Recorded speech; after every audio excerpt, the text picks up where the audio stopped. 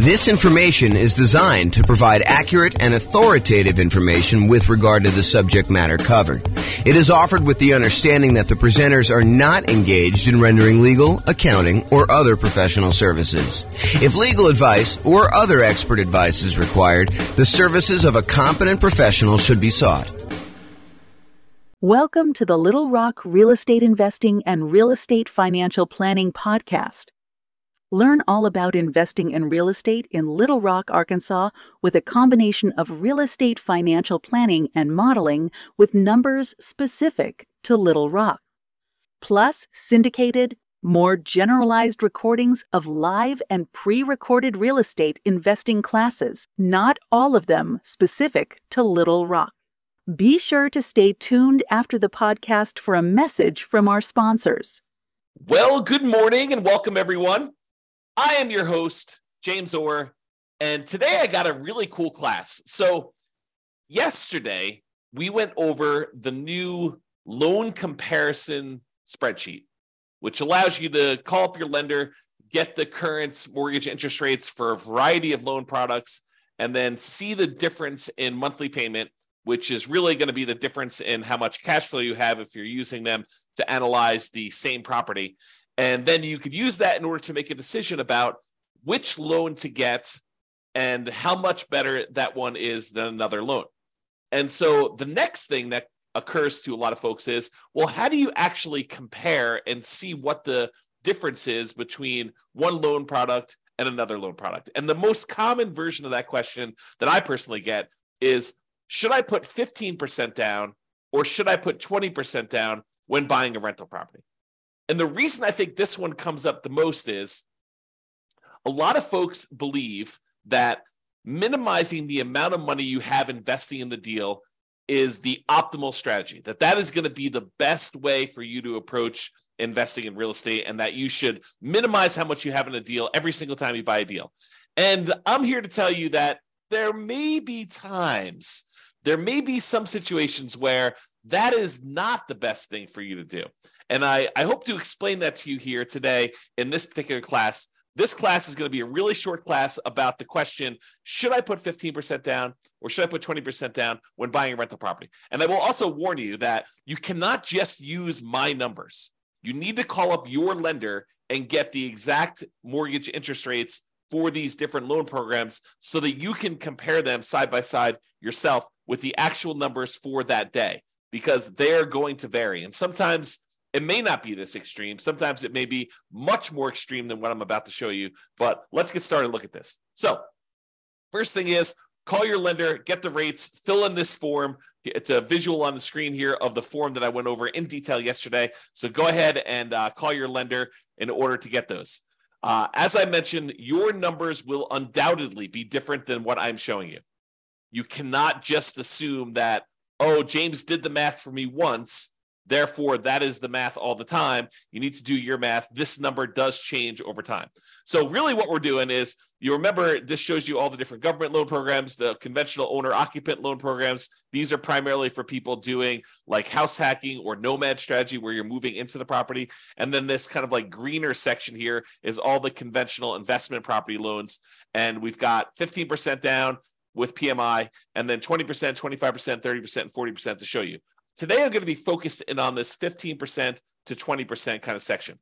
So this shows you the kind of like difference in monthly payments for the various loan programs for the investor loans only. And so you can see that the investor loan where you put only 15% down is significantly higher than the next loan program, which is the 20% down.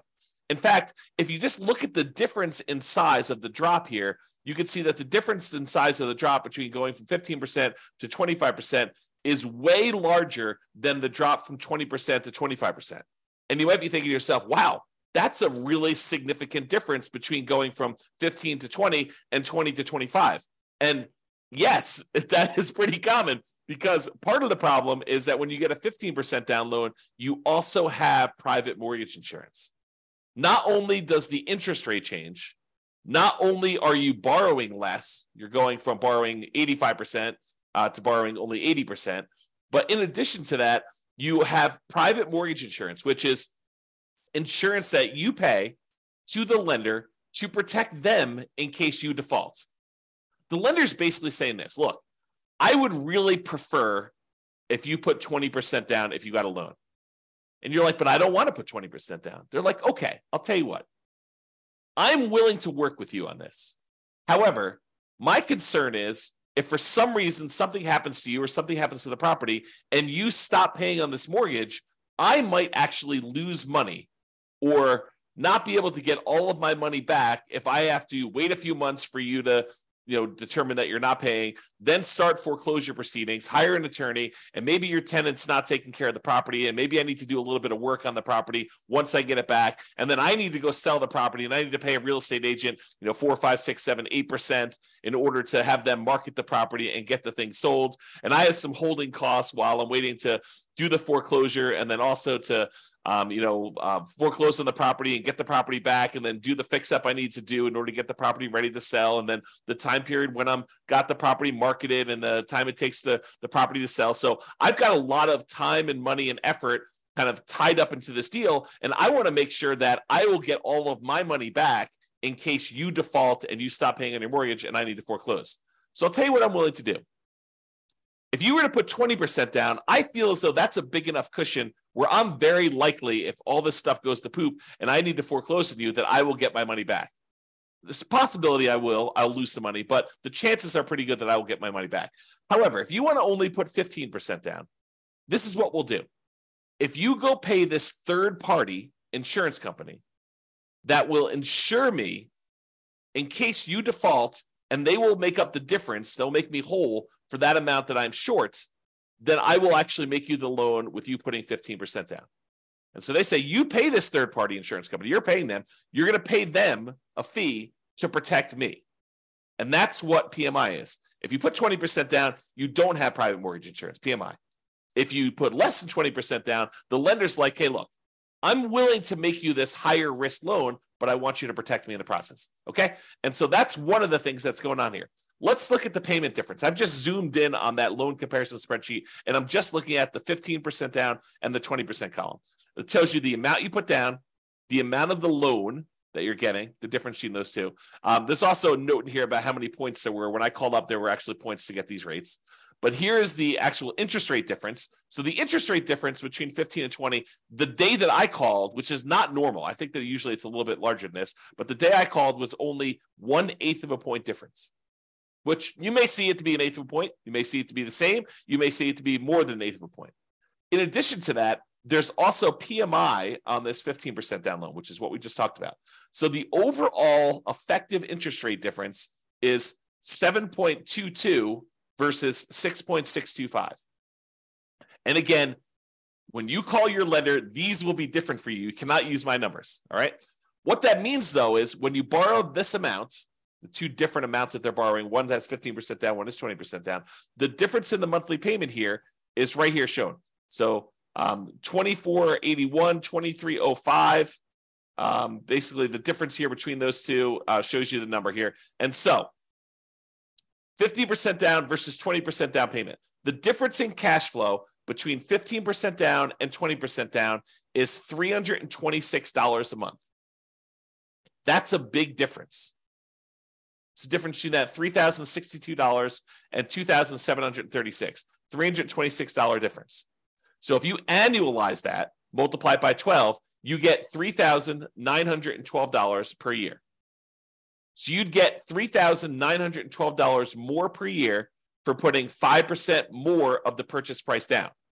Remember, it's not just that you're borrowing less, but it is that you're borrowing less. It's not just that, but it's also you have a lower interest rate and you no longer have PMI. So for the extra $22,500, which is 5% of the purchase price in this case, that you put down, you earn $3,912 per year more, which is a 17.39% return on the extra down payment.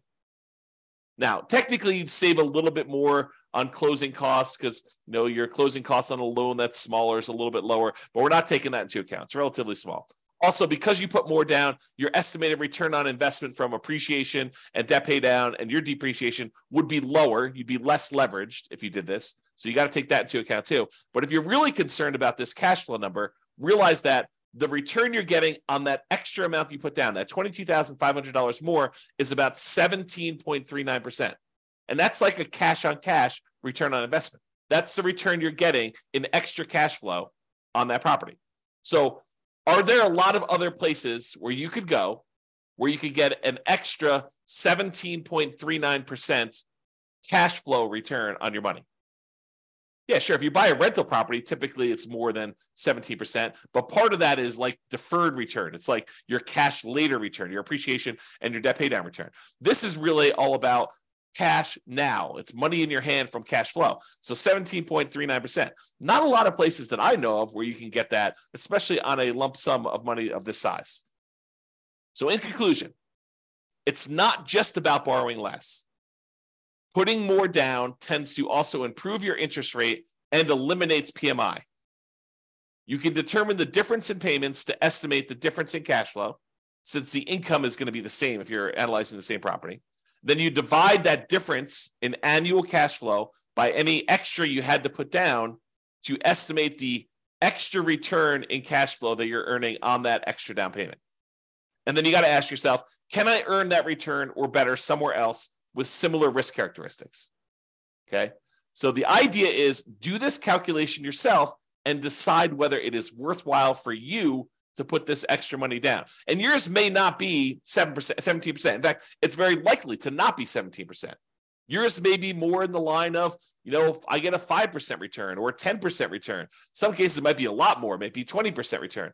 But you got to decide, hey, look, maybe I'm not willing to put this extra down in order to get just the 5% cash on cash return on that extra money. Maybe that's not worth it for you.